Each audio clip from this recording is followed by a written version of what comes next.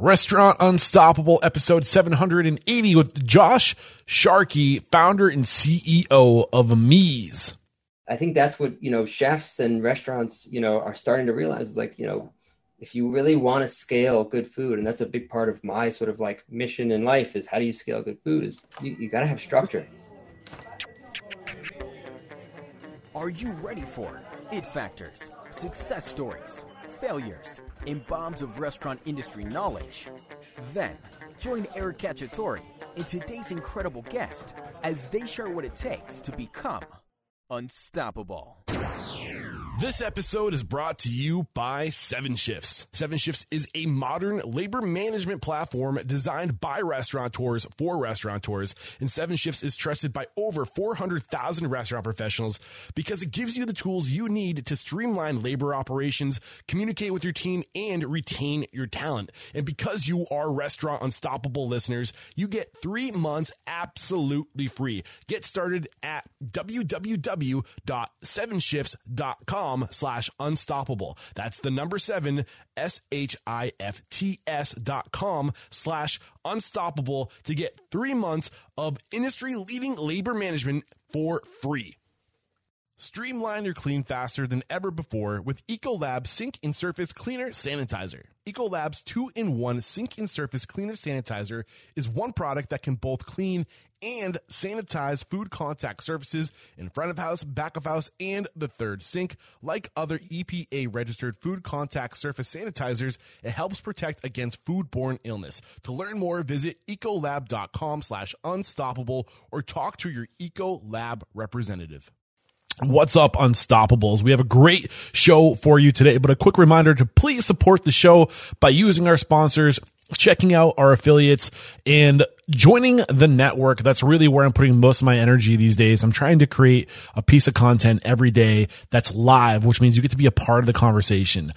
So actually, if you were in the network, you would have been able to join us live for today's episode with Josh Sharkey, the founder and CEO of Meez. So Meez is like Evernote for chefs, but it's so much more than that. It's a platform that basically is one part Evernote or note-taking, one part costing, and one part e-learning.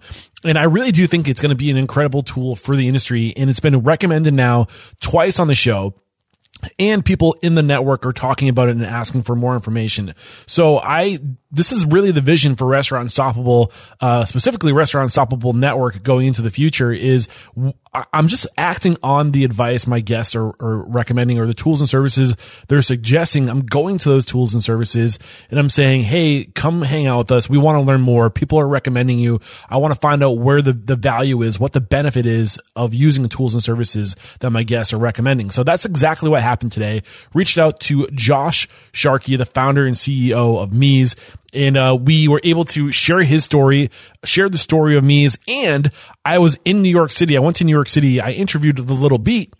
And I was able to connect with the not only their CEO, but also their director of culinary, Jeff Kornberg, who we were able to record a demo on site in the restaurant. I connected my computer to their tablet and he showed us all the features and why The Little Beat loves Meez. That episode is going to be going live. That episode with The Little Beat will be going live in a couple of weeks.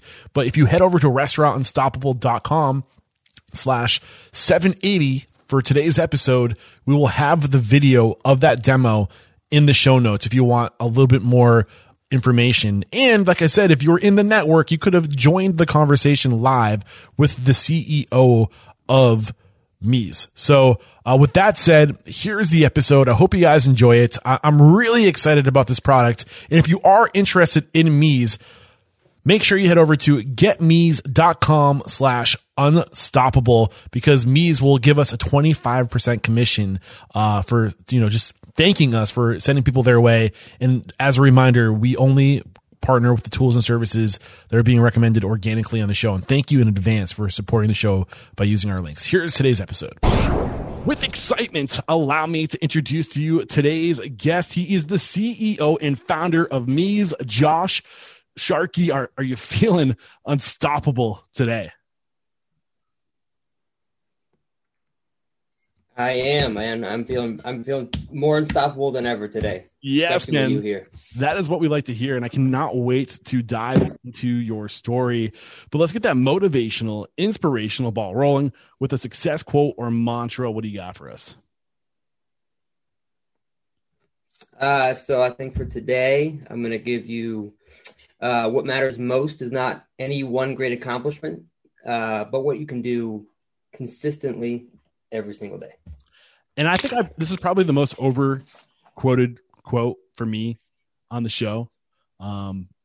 Constant gentle pressure, Danny Myers, right? And it's like, and I think you can take that quote and apply it in a few different ways, but I think it kind of resonates here too. Is that it's not about who can go the hardest, the longest. It's about consistency. I think it's about staying up and just finding that balance of constant, and it's the constant that's important. Gentle pressure. What are your thoughts when I say that?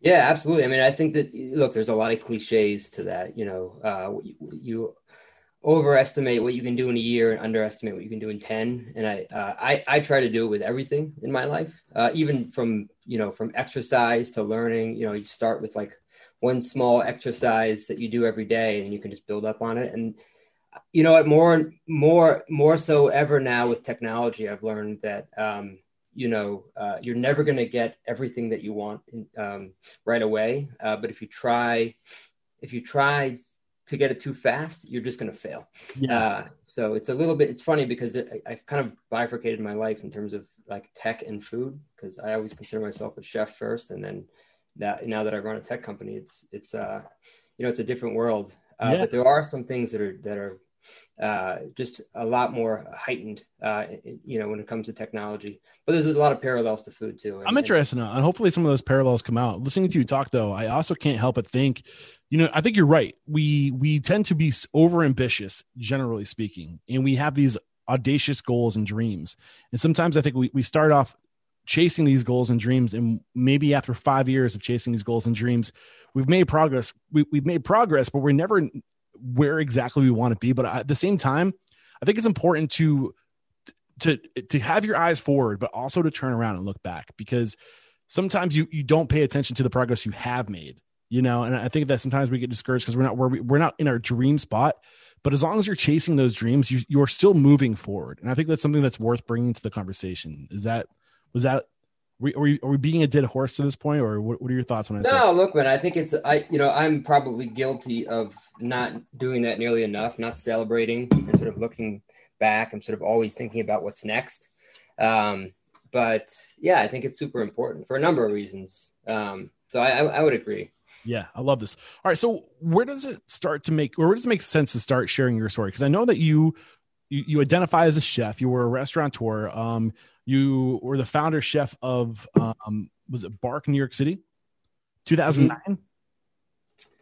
Yeah. I think to your point, starting with that is probably good, even though, now I'm running, a technology company, because Mies wouldn't be what it is if it wasn't for sort of like the way in which it was kind of birthed. And, because I've been cooking my whole life. I started in the, when I was 16 in restaurants. Okay. But we can sort of talk about that story, but that was my whole life for like 20 plus years. Yeah. Let's get into it. Why did you get into this industry? What was it about this industry that pulled you in?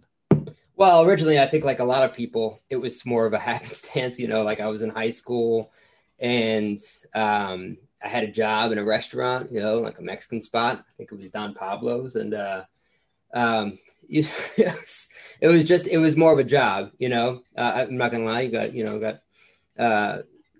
Didn't go to work sober all the time. But then, eventually my dad passed away when I was 16. Oh, man, and so I had to start cooking, for the family.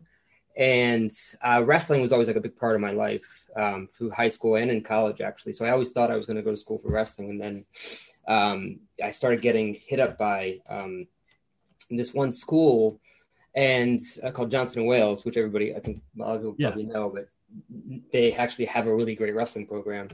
And so for some reason it just sort of clicked, and I started thinking, hey, maybe I could cook as well. And so I sort of applied for the scholarship, got the scholarship, and found myself in culinary school. And, that was in 1999. And I did not plan. It wasn't my plan originally, but then I sort of fell into it like a lot of things.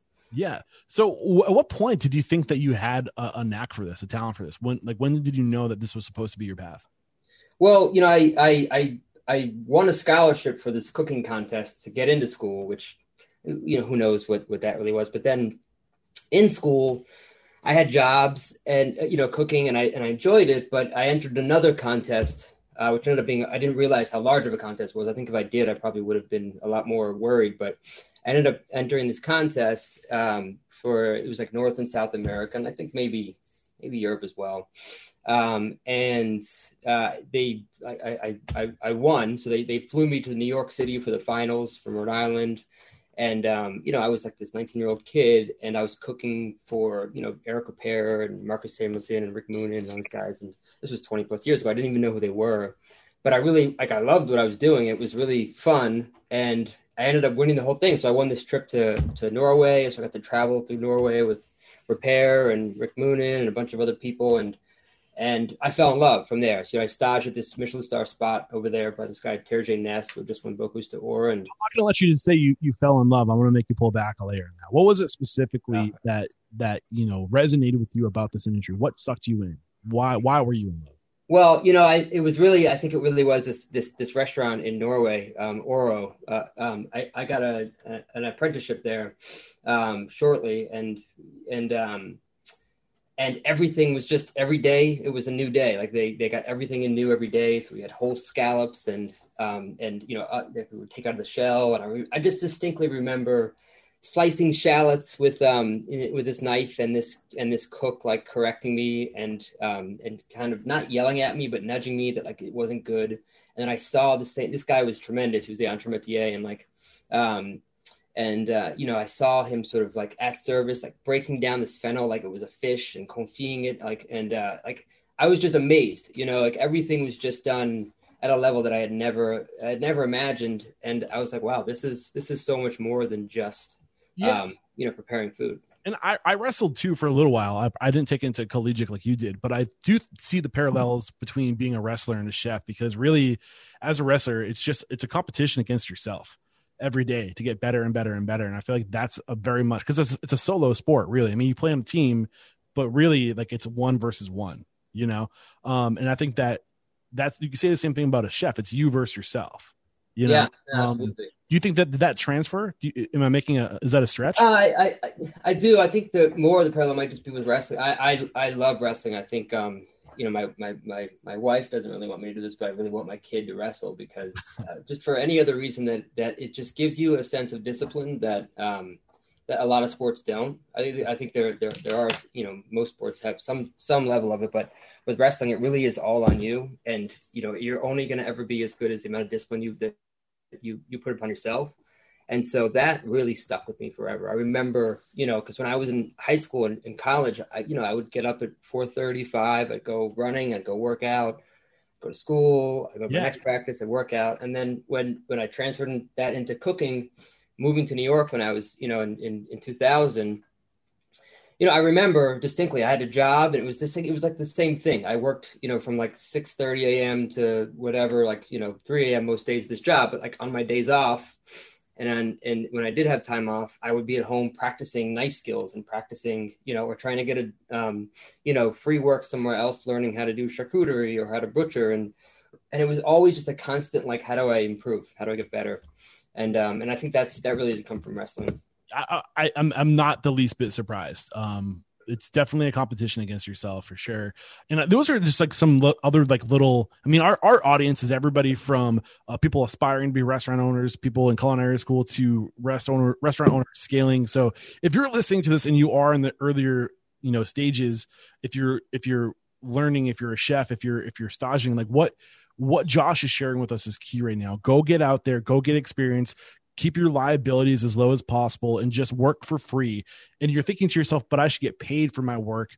You are getting paid with your network, by growing your network, by growing your knowledge. And I think what you did early on, like, that is key. Why is that so important? No, I mean, look, I think it's everything, right? Being able to be self-motivated and to learn the value of that reciprocation not always being money, but how, what's the difference between the thing I'm doing and the person next to me? And, that delta is always going to be hard work, right? And whatever sort of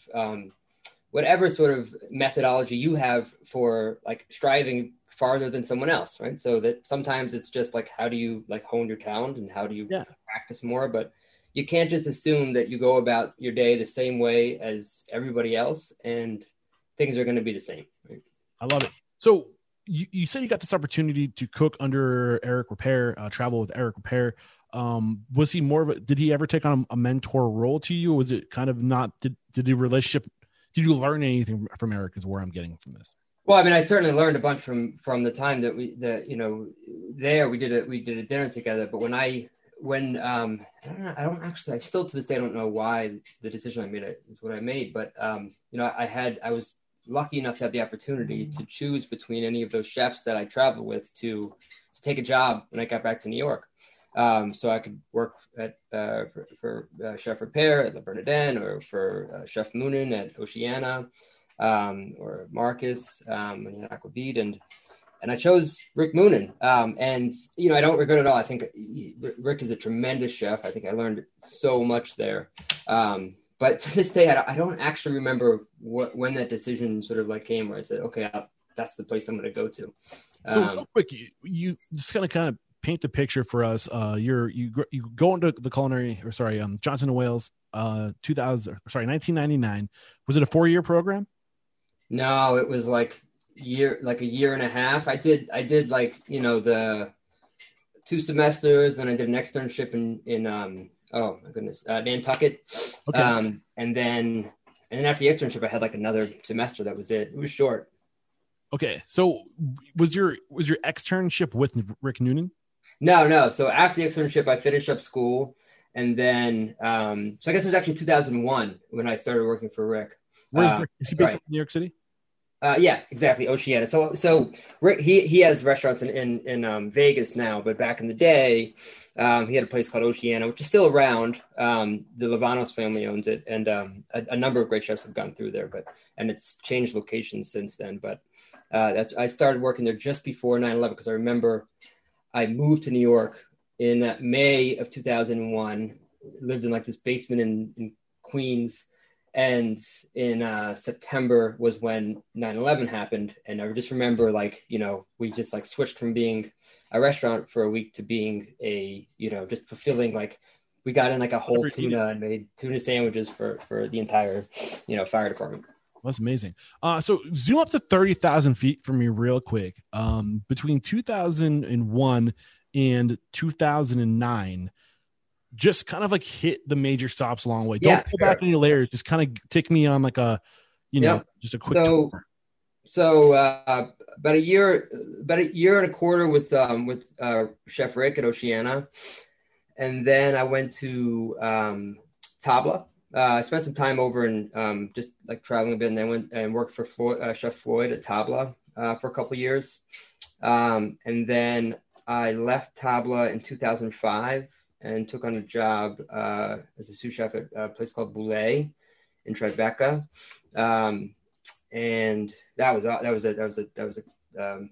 these were all really great experiences. Then after Boulay, I went to work for Gray Kuntz, who's probably one of my greatest mentors at Cafe Gray, and so I worked for Chef Gray for from 2005 until 2008, and then in 2008 is when I started working on Bark, the project that I opened with my business partner. And actually a lot of that development was done while I was at Cafe Gray.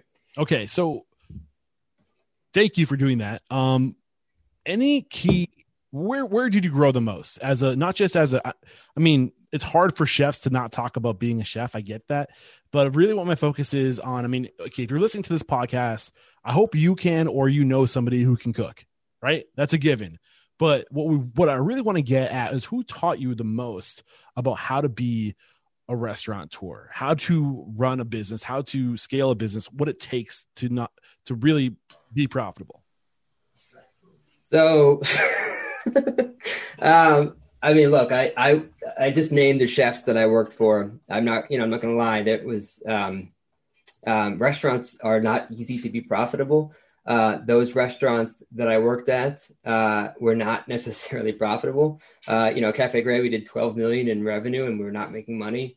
At Boulé, there was I think it was over 8 million in ARR, and not making money. So I think a lot of what I learned about being a restaurateur was really, lessons on maybe what not to do, or what we saw that was happening about how we need to adjust. This is gold, man. This is gold, because I think you're hitting on something, and this is something that I've definitely picked up on traveling around the nation, speaking to the most successful restaurateurs. Our industry is friggin' broken, dude. Like, it's weird how, like, I'm going after the best of the best, right? And there's still an issue to be held on these pedestals, to be recognized as the best, and to still be scraping to get by, and worrying about how you're going to pay your mortgage, and how you're going to pay your employees. Like, what's wrong with the industry in your eyes? What are we doing wrong? Why is it this way? Well, I mean, look, I don't think it's all necessarily things that are done wrong. I think some of it is just, look,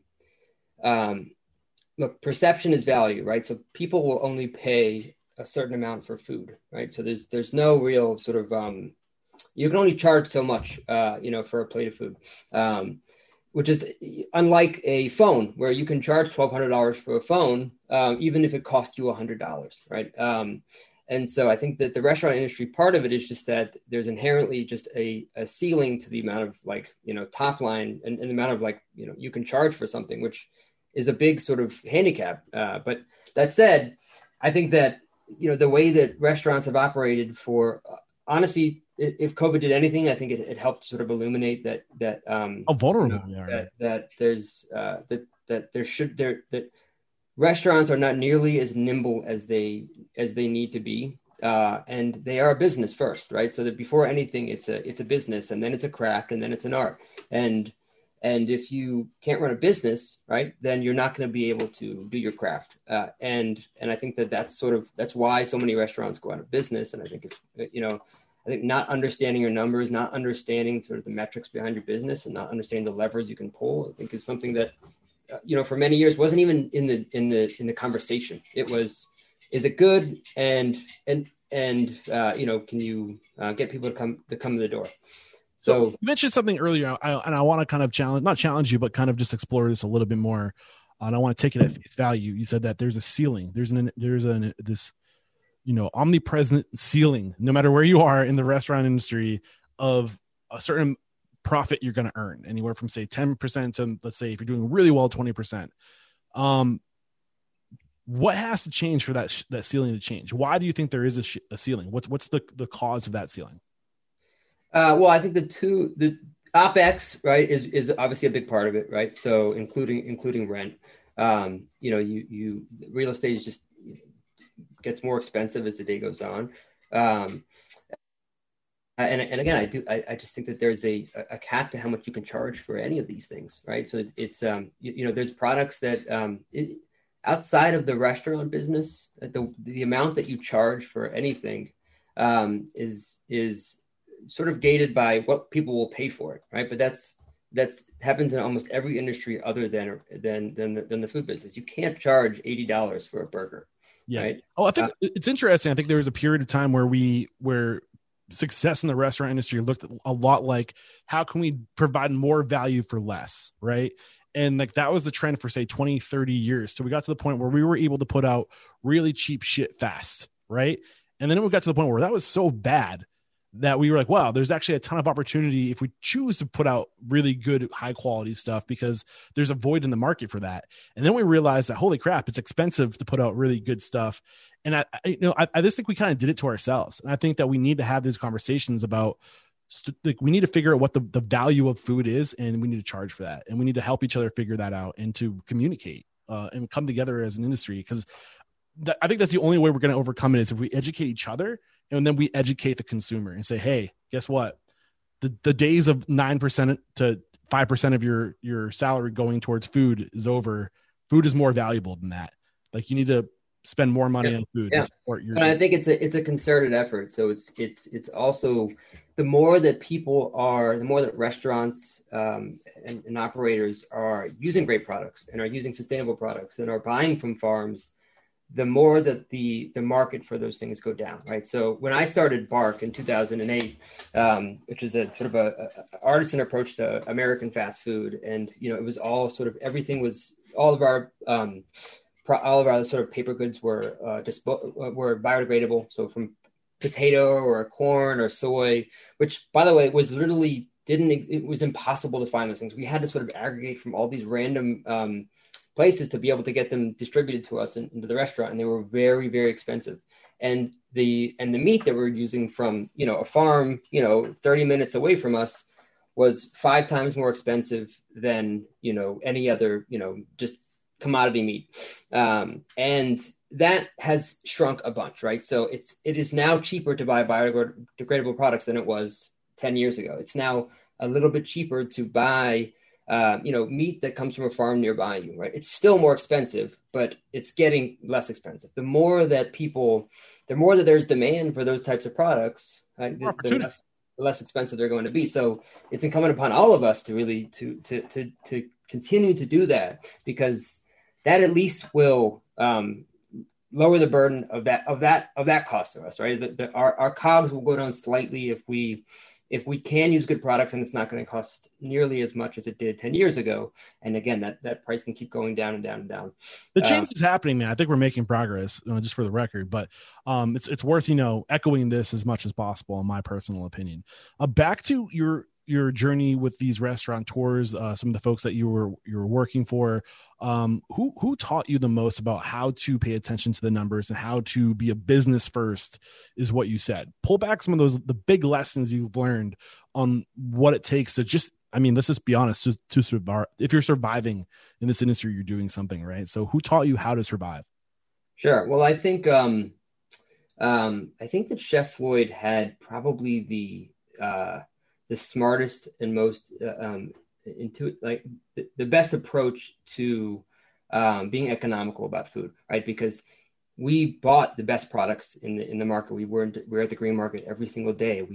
All of our sort of meat was we were breaking down all of our whole animals, but they were coming from amazing farms. And what I learned from Floyd was that you can do, and also just the beauty of cooking, right, is that we used everything, right? And it wasn't just that we used everything, but we got excited about the little things. You got excited about the beet leaves. You got excited about hey, if we get this whole goat, there's 20 things we can do, and you can generate revenue from all of these things. You just hit on something that's key. I think that we need to get people excited.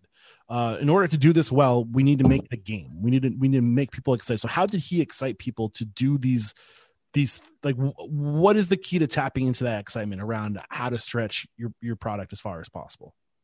Well, I think that's part of our sort of job in this case as a chef, but really in any business, is to sort of motivate your team to get excited about finding new sort of like new ways to generate revenue from what you already have.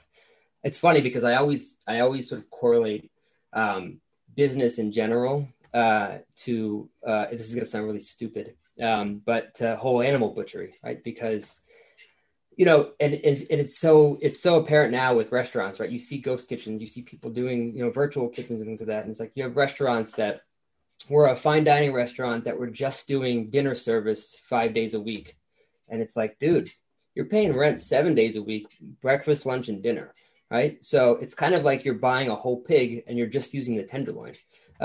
You're paying rent 24 hours a day, and you have a kitchen that can execute X amount of food. So what are all the ways in which you can generate revenue? That's really with any business, but in restaurants in particular, I think that restaurant owners are really starting to see, wait a second, I need to figure out other ways, other revenue streams outside of just the coming in and sitting down in my restaurant. Takeout is now ubiquitous, right? It's not something that just fast food restaurants do. It's something that every restaurant does. Yeah. I don't think that's going away. No, I'm curious. I mean, we are kind of getting ahead of ourselves a little bit, but what are the most interesting revenue streams you've seen, say, in the past 12 months that has you most interested? Are you still restaurant touring to this day, or are you solely in 100% on Mies? I think at this point, I'm as close to 100% in Mies as possible. So, I've stepped away from all my day to day with the restaurant group, and We can talk about that. I think that there might be some. I'm going to shelf that. I think not enough people have an exit strategy. I'm curious to see what yours was. But I mean, you did mention that there's this so much opportunity to diversify right now and to create other channels of revenue. And we kind of get stuck in the traditional way of making money in the restaurant business. I mean, some of the things that are coming to my mind right now are subscription plans. Just like you mentioned, ghost kitchens, really using your restaurant as a test kitchen to try new things to probe the market. What are some of the other things you're seeing that's interesting? Yeah, I mean, I think the virtual kitchen is obviously becoming really big. There's a lot of restaurants that are creating their own additional concepts out of their restaurant to to take up a new day part. So maybe they have a breakfast concept or something like that. I think that's a big one. I think that in general I never sort of thought that restaurants, were going to have a downfall because of COVID, but I think that for sure the medium in which food is being delivered is definitely changing, right? So now you're seeing the proliferation of residential buildings that have really great food. That was never a thing before. I think that we'll start to see a lot more restaurant not groups, like production companies popping up that are like Aramark, but are doing, Yes. I'm so happy you're saying this. And I think that's going to be a huge market to keep your eye on. I think there's a mass exodus of people out of cities right now. We don't need to be in cities for opportunity anymore. It's that simple. We used to have to go to the city to get the opportunity, but in the world we live in, we've proven that, COVID-19 has helped us prove that we don't need to be on top of each other. We don't need to be in these big cities to work. We can spread out. We can work from home. And people are taking that cash they're earning that they were making in the city and they're moving to like the country with it and spreading it 10 times as far. So, and the other thing is we don't need this office space anymore. So it's going to be really interesting to see what happens to this vacant office space. I think you're onto something. I think it's going to become a very affordable living, and I think that there's going to be a lot of opportunity in these executive kitchens that are in these corporate headquarters or whatever. And I think that there's going to be a lot of like communal type, like facility focused restaurants, like just for that building. I think you're really onto something there. Just think about every place that you've been where there is and again, there's a place for this and I get it, but like everywhere that you've been where there's commodity food, some sort of cafeteria or craft services, ballpark, whatever, there are thousands of displaced talented cooks right now, thousands and thousands of them, right? And there are not thousands of restaurants reopening anytime soon. I see it every day with Mies. We have so many customers of Mies that are cooks and chefs that are just starting their own thing. It's amazing to see, but I really do think that there's going to be an influx of great food in places where you weren't used to seeing great food. Hospitals will probably be another one, right? Like, why do we have shitty food in hospitals? I know, it's how ironic is that? Yeah. Because the hospitals are looking for more business, man. Anyway, that's maybe a subject for another day. I don't know if anybody got that, but I'm going to roll off of that subject. So anyway, back to your story. We were talking about the key lessons you learned with business from some of these mentors, stretching the product, getting the most out of the product. Anything else worth bringing to the surface before we kind of talk about how you broke off to open your own restaurant group?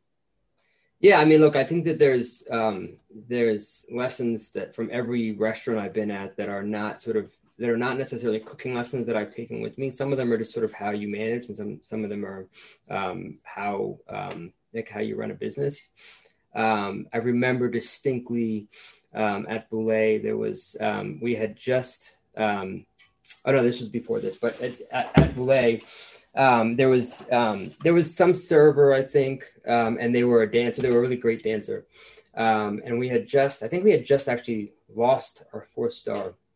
And I just remember so clearly Boulé saying, he gave a speech and he was very passionate about it. And he said, if you can come, some of you are dancers, some of you are singers, some of you are doing this as a side gig. But if you can give 100%, while you're in this kitchen or in this restaurant, that's something that you that is not your number one passion, think how amazing you'll be able to be by practicing that, in your real job. So I've always taken that with me for anybody that that's working for me, where this might be something that they're doing while they're working on something else. And I think I think that's always been a great lesson. And also, actually in the same restaurant, this guy Cesar Ramirez, really great chef, but quite a character. If anybody that knows him. But honestly, one thing that he taught me also was, Boulé was a.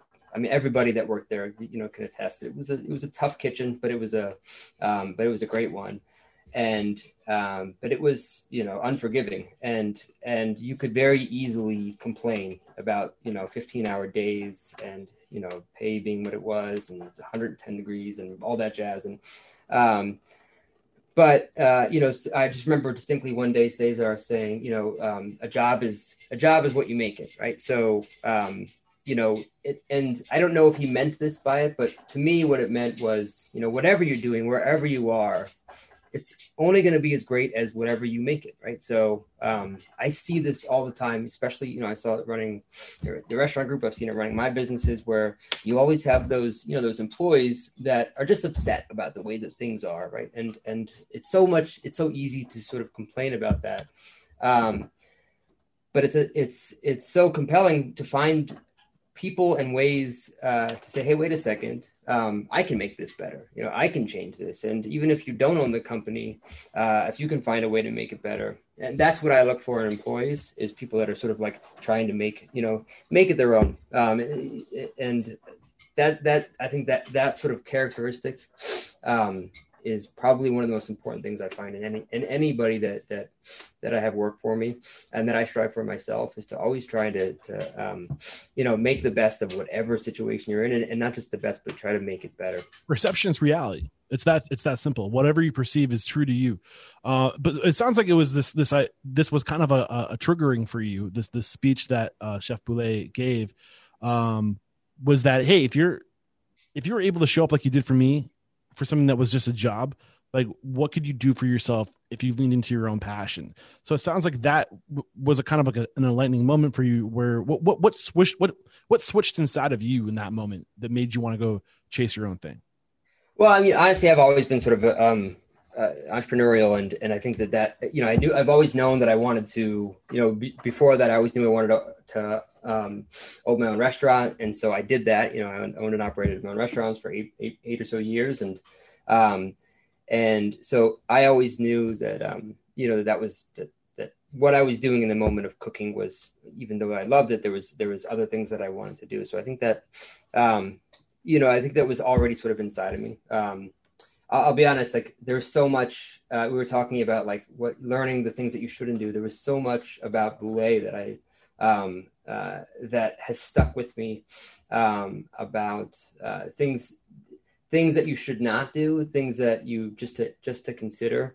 And I think with any kitchen, there's just so many life lessons you can gain from the.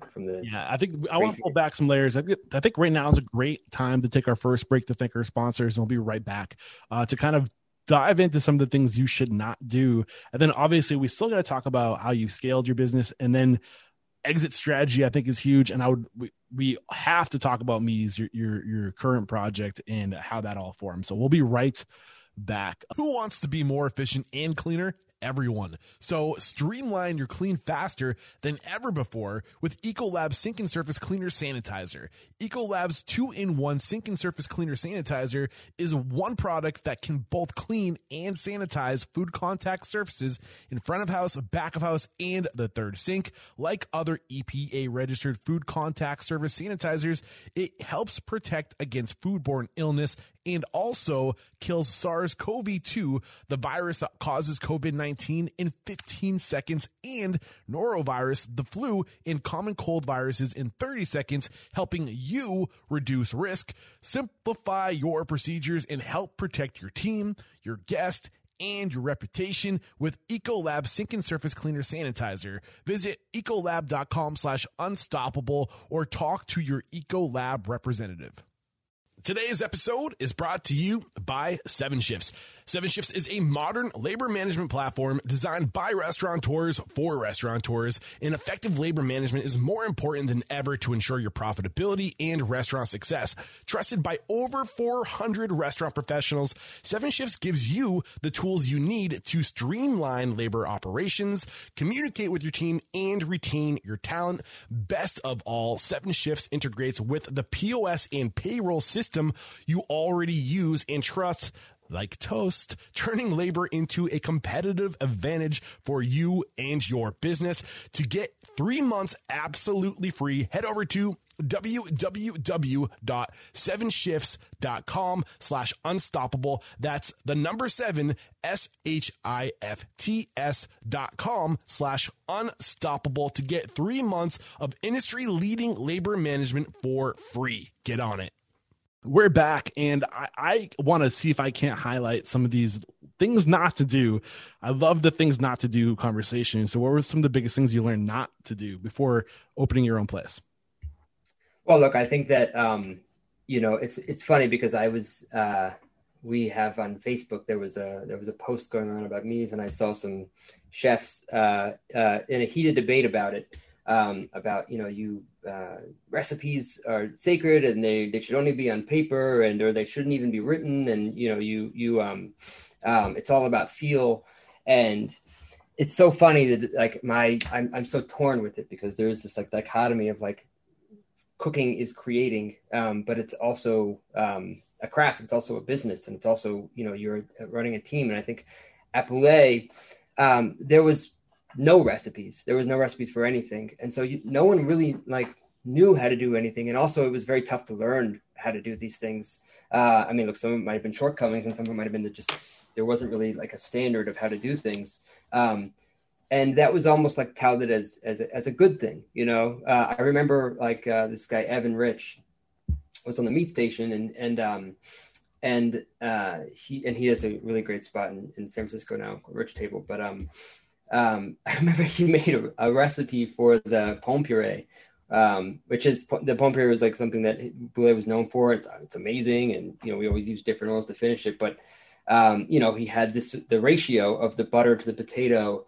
And I was like, oh my gosh, now at least it's going to be a little less likely to get screwed up. And I think that one of the biggest lessons from Bouley was that to be truly creative, to be truly sort of in your flow, especially as a chef, you have to first be very organized.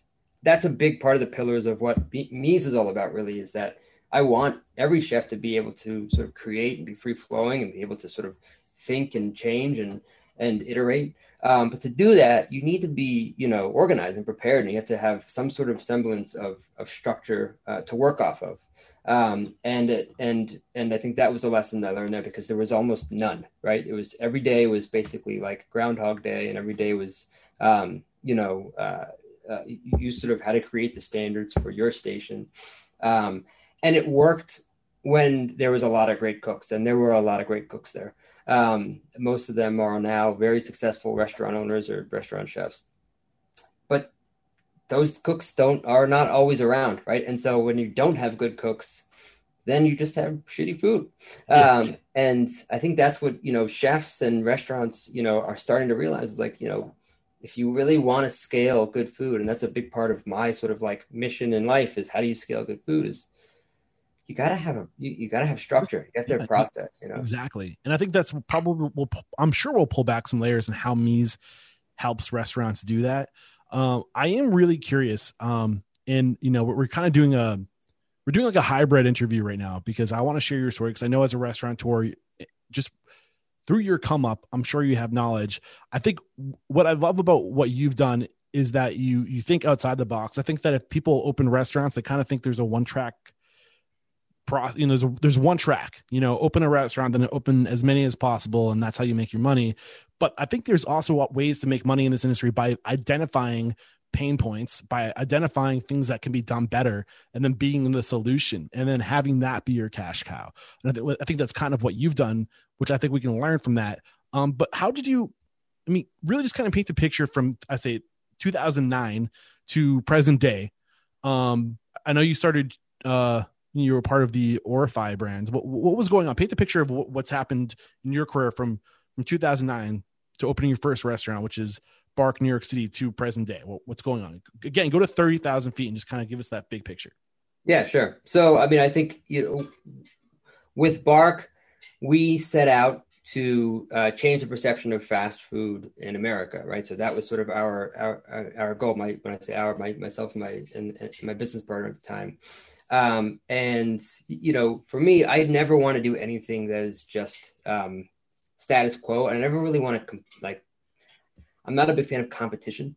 So, and that's why I love Peter Thiel's book 0 to 1, because it really resonates. You either build something that's 10 times better than everything else that exists, or build something that doesn't exist at all. And I think I've tried to do that with everything I've done as an entrepreneur. And it's something that will always stick with me, is that, and so sort of paint the picture, started Bark in 2000, and we signed a lease in 2008. It was built by 2009, opened 3 or 4 locations of that over the course of 8 or so years. And then through that time, the whole time I knew I really wanted to build this thing, Mies. And candidly, I loved Bark, but it was something that I had planted to sort of build and then sort of migrate to the next thing. And my business partner ended up moving to San Francisco, to be with his family. And so I ended up staying on with Bark a lot longer than I had planned. But after about 8 years, I knew sort of, okay, my next, I really want to start focusing on building Mies. And that was around 2015. And I'd already been working on it, sort of just doing all the due diligence and sort of just asking all of my friends in my network, what do you guys use? What do you, what tools do you use? And that's sort of when I came across Orify. Orify and I had been chatting for a while. The CEO, Andy, is really, really great guy. And we had connected a couple of times just about sort of investments and things like that. And I ended up sort of making a deal to come to Orify, and essentially saying, look, well, I'll come work here, and you'll help me to get the resources I need to build Mies, and I'm going to help scale this business, right, from a culinary standpoint. So came to Orify. It ended up being, a little over 4 years. I left there in January of last year. I was chief operating officer. And so from that time, I think we had I don't remember, 8 locations, and now there's over 100, and six or 7 brands, across the country, and, a couple acquisitions along the way. And so learned a ton there and built a lot of what Mies has become. We built within the Orify ecosystem before we started rolling it out to a lot of other restaurants.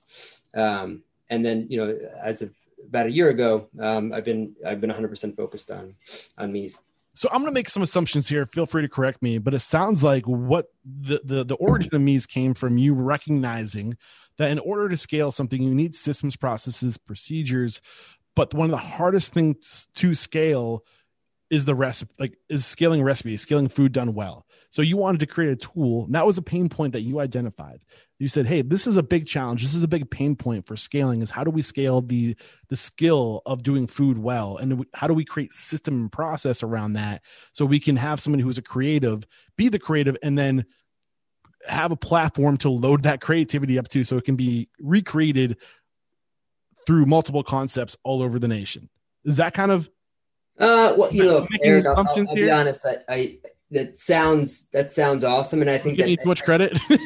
it became that while I was at Orify originally. Just to be honest with you, the impetus for Mies originally came in 2004. I was working for Chef Floyd at Tabla, and I was working in the morning for free for Vitali at his charcuterie shop in Union Square, and I had this book like this with hundreds of all the recipes of all the charcuterie I was making, and the humidity, the temperature, the percentages of each thing, the time, all the little notes about moisture levels and things like that, bacteria. and I fucking lost the notebook. And I was like trailing at this, I used to just trail for fun. I was like somebody was like, get that notebook. That notebook's gold. It was probably stolen. Yeah. So I left it. I lost it. I was like, I think it was at Veritas. I was like trailing there just for fun. And I lost it. And so again, this was 2004. Evernote didn't exist. So originally I was like, I want a place to store everything digitally. Like I want all my notes digital. Of course, now that's really easy, right? So Evernote exists for that. I'm happy you're using Evernote as an example, because I've been explaining to people that Mies is like Evernote for chefs. Yeah, well, that's honestly, that was originally what I wanted to do, was build Evernote for chefs. And then, so fast forward, once I started working on this idea, I realized there was something more to it than this, right? Because, I think in business, especially in the sort of technology business, there's a sort of adage of like, you're either building a vitamin or you're building a painkiller, right? A vitamin is a nice to have and a painkiller is a need to have, right? And so, compounded on top of that sort of that anecdote, I was pissed that chefs don't have a tool for ourselves, right? So like, I've hired designers and I've hired architects and and photographers, and I see the things that they use, and they have AutoCAD and they have Figma or Adobe and they have Photoshop so mostly I'm just like, why don't we have our own tool? Like we're a pretty big industry as well. We're professionals. We're a craft.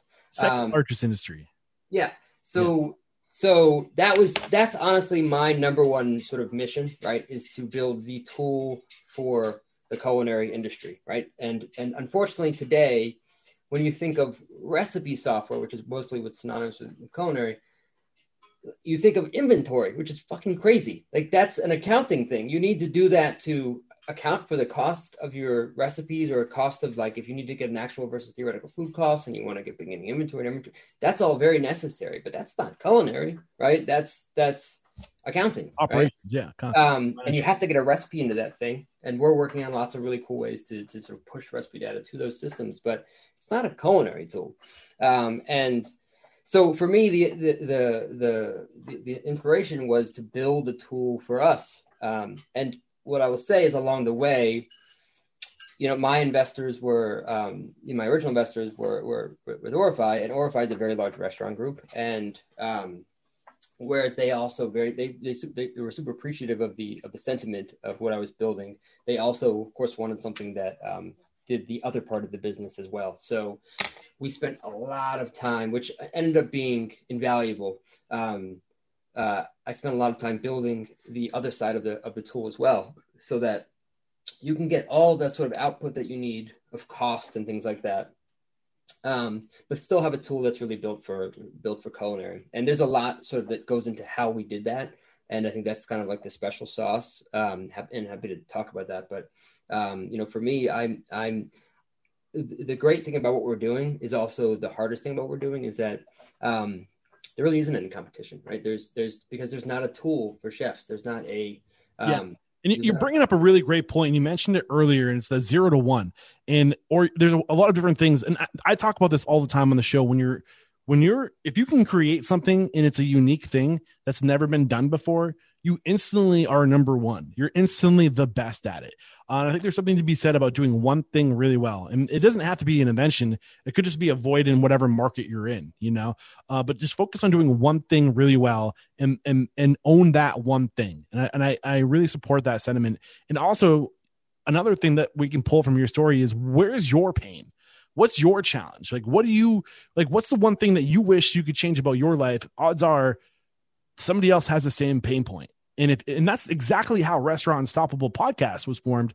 I was a young dude, 26 years old, looking to learn from successful restaurateurs how they did it. And that podcast did not exist. And I said to myself, I cannot be the only one that wants a hyper-focused restaurant business podcast. I cannot be the only one that wants to hear the stories of successful restaurateurs. So I created it, and there's something to be said about that. So if you're listening to this and you're in the industry and you found a pain point and you've created a solution, or you have an idea for a solution, lean into that. Make that like that could be your cash cow. That could be your break. So I just want to highlight those things. It's super important.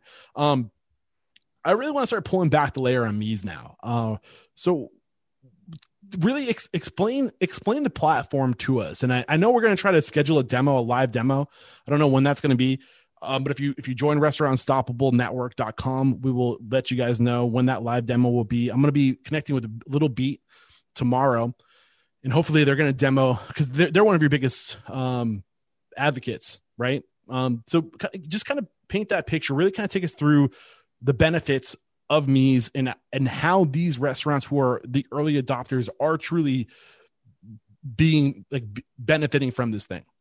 Yeah, absolutely. Well, I mean, I think, first and foremost, it's a culinary content platform, right? It's where you should store everything that relates to culinary. That means all your recipes, all your processes, everything in one place, right? Obviously, the origin of Mies is mise en place, and everybody knows what that means. Or if you don't, it means everything in its place. But the idea is, we want to have one place where all that stuff lives.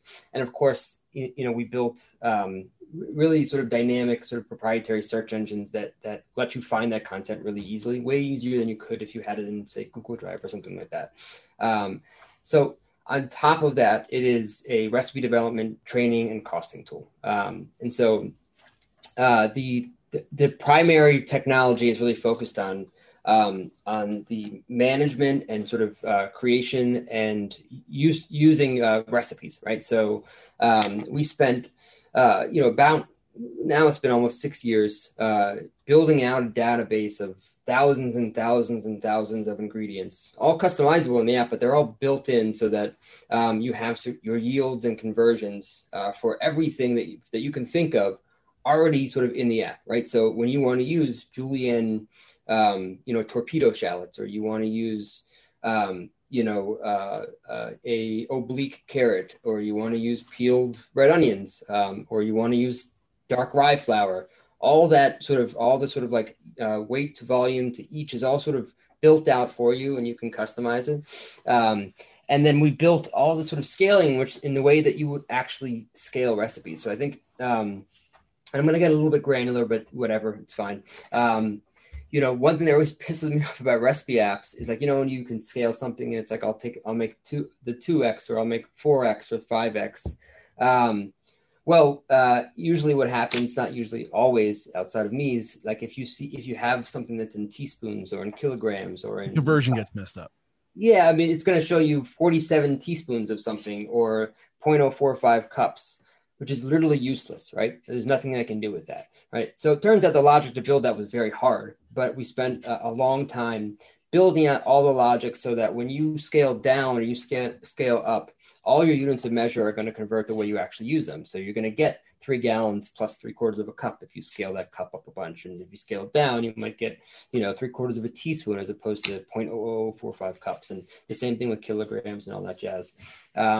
And then the way that you get your content in there is also sort of one of the sort of biggest sticking points of the software, because we spent months and months and months working on, how do you get all this disparate recipe content into one platform that can then be structured, right? So that you can actually search it and you can access your recipes and sub recipes and search your ingredients and scale it up and have that scaling actually work. And so, first we spent a couple of years analyzing thousands and thousands and thousands of recipes, understanding that I have a cognitive bias about how I might write a recipe. We just looked at every recipe format you can think of, from Word docs and Excel docs and PDFs and websites and PowerPoints and notebooks. And we said, how do we start to build structure on this so that you can take that and copy it and then paste it into Mies? And we know that you mean julienne, shallots, right? Even if you write, something random, or you misspell it, or you use a different word, or you use jus instead of juice, or you put the word first or the number first. And so it's really, really, really quick to get all your content in. And so now now you have all your content in this platform, right? It's all scalable, it's all searchable. Because of all that yield and conversion data, you can get costs really quickly, right? So if you have a recipe that has, a half a cup of shredded lettuce and, 3 peeled shallots and, a quarter cup of brown sugar. I'm just kind of making up it's on a recipe. It sounds crazy actually, but all those things, no matter if you buy that lettuce by a 24 count case, which is probably how you buy it, even if you buy it that way, but you just put a half a cup of shredded lettuce, it's already costed it for you. I might be talking gibberish to somebody that doesn't have to put recipes into a costing system, but if you do, you know my pain, and it's insane. So it's like a fun little fact is that less than 20% of all sort of users of inventory software actually put recipes into that software because it's so difficult to do that. So we're sort of removing that sort of pain point for everybody, so you can get recipes uploaded really quickly, get your costs really quickly, and then we have some really cool ways in which you can share access of those recipes to your team to make sure they see the most recent recipe, and that they're seeing live updates and all that jazz. So you dropped a ton on us, and I'm loving every bit of it. I'm taking notes. I want to start dissecting some of the benefits, the features that you've created in Meez. One of the first questions I have that comes to mind as you're describing this product, I'm thinking to myself, this sounds like Meez sounds a lot like the digital form of the Flavor Bible. I don't know if you're familiar with that book, Karen. I am familiar right? with that book. Yeah. So, and I'm just curious. So when you open the Flavor Bible, it's basically just a database of all these ingredients, the nutritional value, the calories, the best methods of preparation, what pairs well with these things, and the flavor infinities. I mean, like, what's stopping you?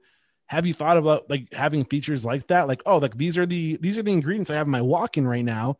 How do I use this up? Like, how can I pair these things? Has it gotten to that place? So we keep a list of feature requests from all of our users, and it's definitely one of the top that we've gotten is like, can you just integrate the Flavor Bible data into the ingredients? And the answer is yes. I would do it without. Do you know Karen Page? I'll make the introduction. I'm sure you're very yeah. I would obviously want to have them benefit from that somehow, but the way that we built our data infrastructure is such that we can continually add more. We can keep enriching it with more things, right? So that onion, that shallot that now has yield and conversion data, and has allergen data, and has nutrition data, we can start adding, we can add the history of the shallot to it. We can add what things it pairs well with. We can add chemical sort of compounds. Another feature that I'm seeing this being really beneficial is a lot of people want to know right on the menu, smack dab, like, what is the nutritional value? What's the total calorie count of this meal I'm about to consume? And if you know the portions, the ratios that are going into one serving, that's a really easy thing to calculate with a tool like Meez, I would assume. Yeah, that's actually our next release is nutrition, and we've spent some time on. I wanted to make sure when we release it, we were going to release it at the end of last year, but I want to make sure when it's released, it's the number one requested feature, by the way. Yeah. It's easy to use, right? Because I've seen all this software that a big part of, and again, I think this is with for any business, and it's sort of how I think about, it's one of the principles for how we build with Meez, is that nothing really matters, like in terms of a report or a feature or a tool, unless it's actually usable every day, right? So, a nutrition tool is great if you could use it on the fly, or you can use it as you need. But if it takes you an hour to get the nutrition for a recipe, to me, that's sort of like a waste of time. It's kind of like seeing, a report of sales from the last 3 weeks when I'm trying to do, purchasing. It's like, I want to know today what's going on.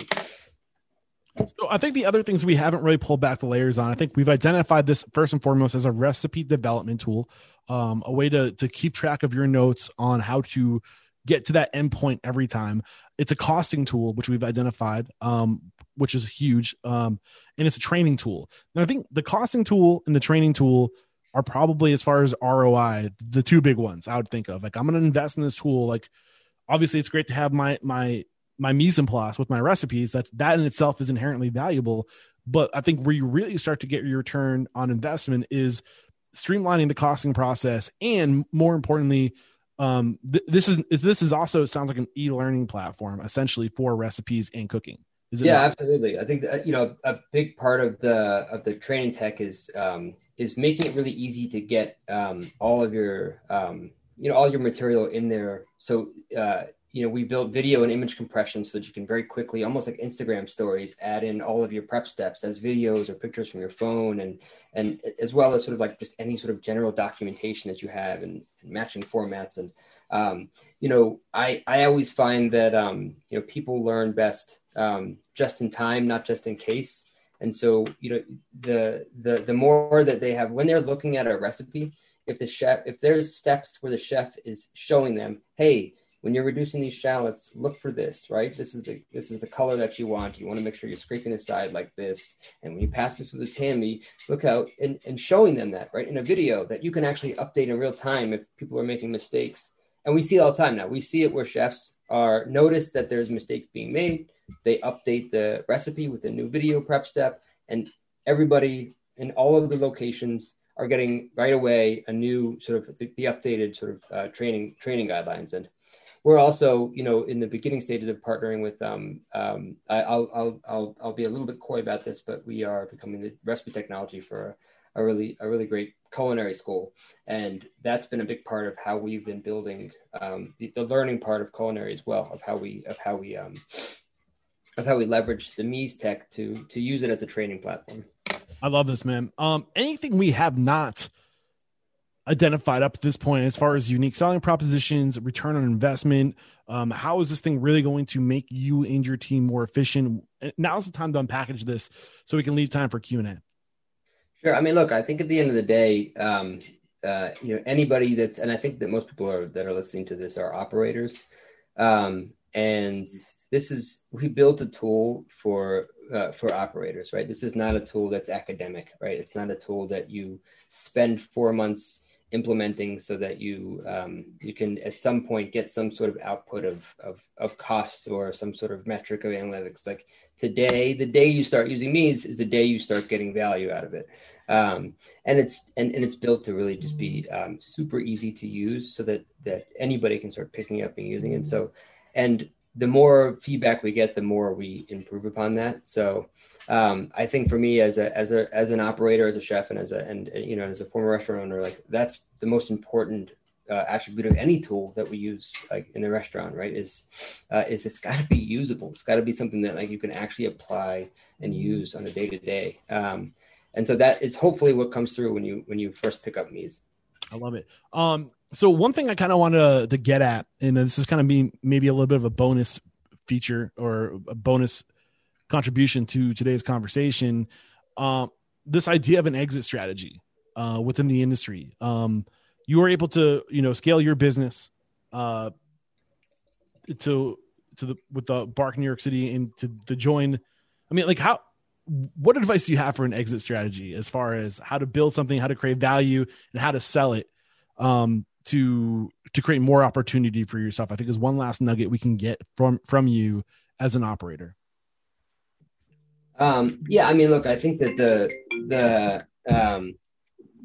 there's a lot of ways to sort of measure what the exit strategy should be. So I don't want this to come off as just financial, because most people's exit strategy in the restaurant industry is die. So, I mean, yeah, I mean, I think the idea to think that you're going to sell your restaurant or restaurant group to another group is not likely. So, the only way to really build, enough value is to have enough demand, right? So 1 4-wall of a box, no matter what, is not going to be enough demand unless you are a destination where people are coming from all over the world, right? So you have to step back and think about, like, how do I build enough demand for my business that the value is greater than that the output is greater than the input. And that's a tough one with restaurants. And so I think that, the more that people in the food business can think about other ways to generate revenue within their sort of within their business is going to be the best way to have some sort of an exit strategy in that regard. So what are the best ways you see people? We kind of touched on this a little bit, but reiterate, you talked about the new opportunity in some of these spaces, these void commercial spaces, but what are some of the things that people are doing that you think is a great way to diversify a portfolio for a restaurant? Yeah, I mean, look, I think that there's a ton that are already becoming more prevalent. Like, I think virtual kitchens is certainly not going away. I think CPG is another big one that people have an opportunity. Consumer packaged goods. So like taking your products and productizing them to be in stores, right? I think there's an opportunity there, because I think the thing to remember is, and again, I think the word exit strategy is where I get stuck a bit, because I think of exit as an acquisition, right? Or selling your company. Or I think of it as like getting out of an industry and getting into another one. So, or, retiring, selling your business as an asset to stop working.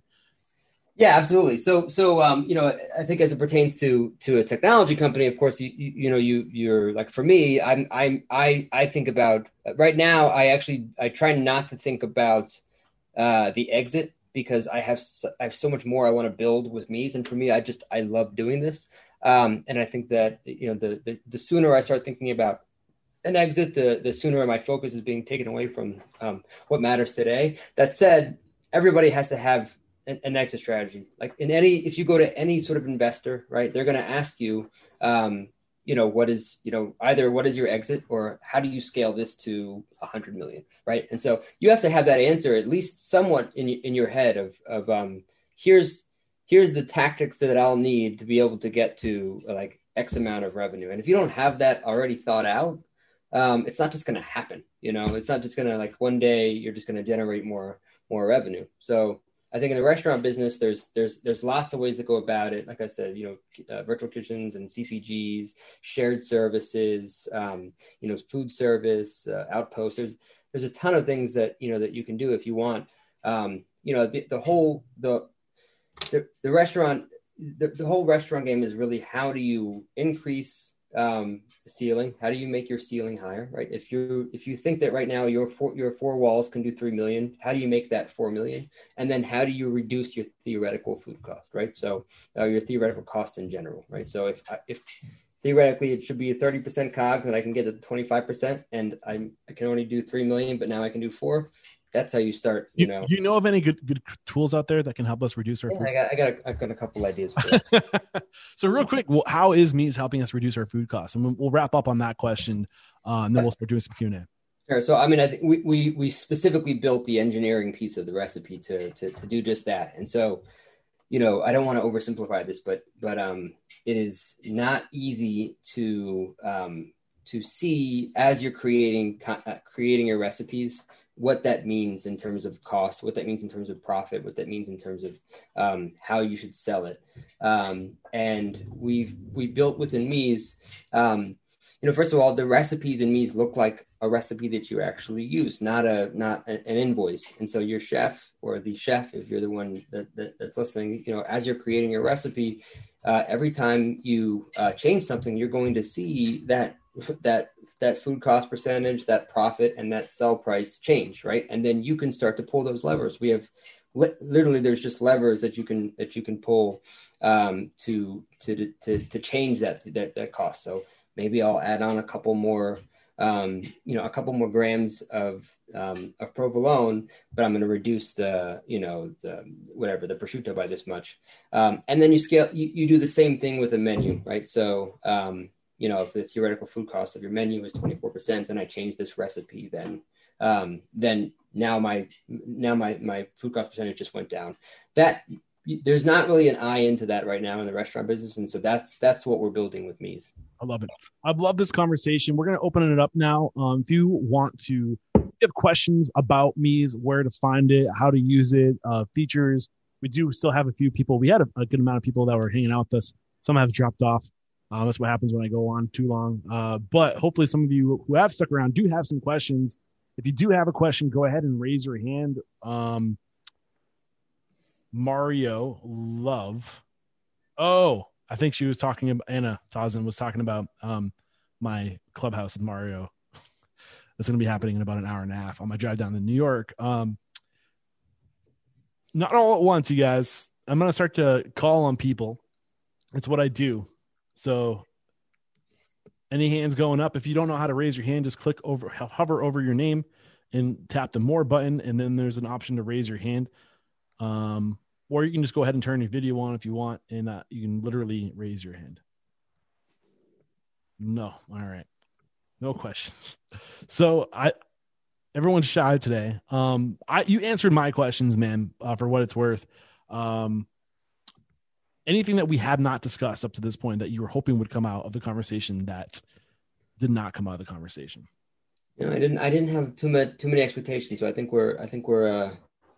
this was great, man. It was good to catch up with you. Yeah. See your face in person. So yeah, thanks, man. My pleasure. So real quick before we say goodbye, how can we connect with you if you want to learn more about Mies, or we want to connect with you personally? What's the best way to connect? So you can go to getmies.com. That's our website, and lots of ways to sort of try out the product or book a demo. I can throw my my email up. That you can actually get the email right from the website as well. But on the website, there's probably 20 different ways to get a hold of us. So. Beautiful. And this was a live recording. If you guys are interested in joining the conversation, if you want to listen to these episodes live, real time, you can do that. Head over to restaurantunstoppablenetwork.com to have access to me regularly and the restaurateurs I have on the show. And it's just it's a community of Restaurant Unstoppable loyal listeners. It's lonely at the top. It doesn't have to be. And I'm going to be giving Josh lifetime access to that network as well. It's up to him if he wants to join it, but maybe that's another way you might be able to connect with Josh. And the plan is within the network around the time this episode goes live, which it's scheduled to go live around February 18th. I'm going to be connecting with the Little Beat in New York City. That's why I'm driving to the Little Beat. We're going to be demoing the product in New York. So hopefully we have some content to go that will be associated with this episode. And I would love to do a live demo of Little Beat in the network maybe a week after this episode goes live. So if you guys are interested in connecting live with Josh in the network and myself, head over to restaurantunstoppable.com/780. This is episode 780. I'll have links to join the network. We'll probably have the recording of that demo with with Little Beat in the show notes as well, if you want to see what Mies looks like.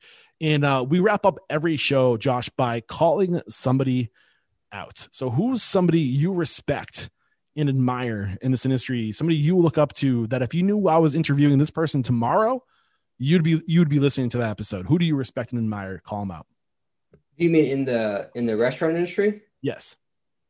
There's so many. Do you mean do you want a restaurant person or a tech person? A restaurateur. Who's a restaurateur that you think has an incredible story, who, if it was a guest on the show, like my traditional restaurateur guests are, who would make a great guest mentor?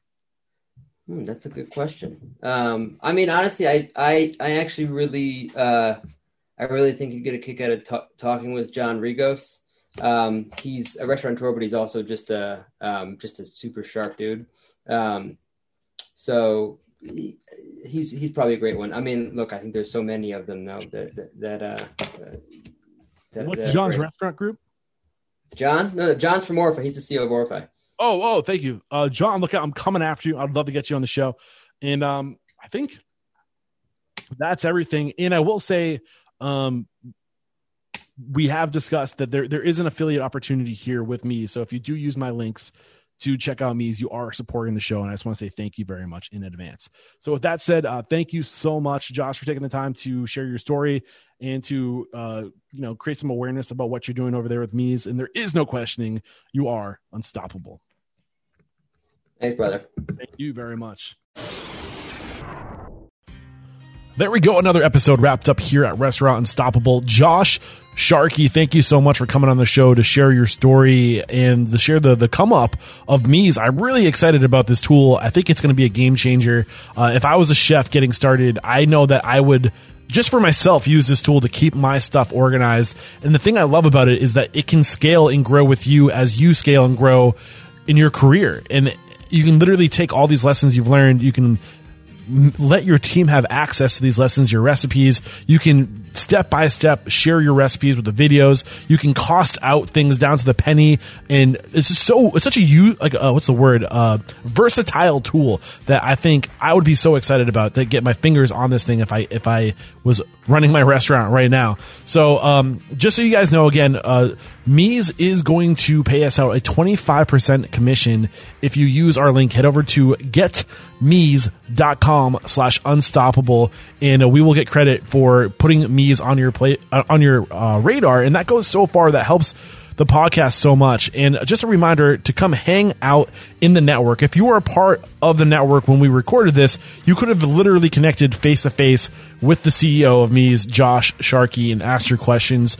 We also host weekly shop talks, weekly coffee with Eric, twice a week, actually, coffee with Eric, where I'm just making myself available to you. Me and a group of other restaurant owners and operators are just brainstorming, helping each other out. It's lonely at the top, but it does not need to be. We're doing tech talks where I'm literally, in a very journalistic approach, going after the tools and services and the people using those tools and services to share information and really to do screen sharing and to do step by step, like, well, how'd you do that? How'd you do that? And how to get the most out of these tools you're investing in.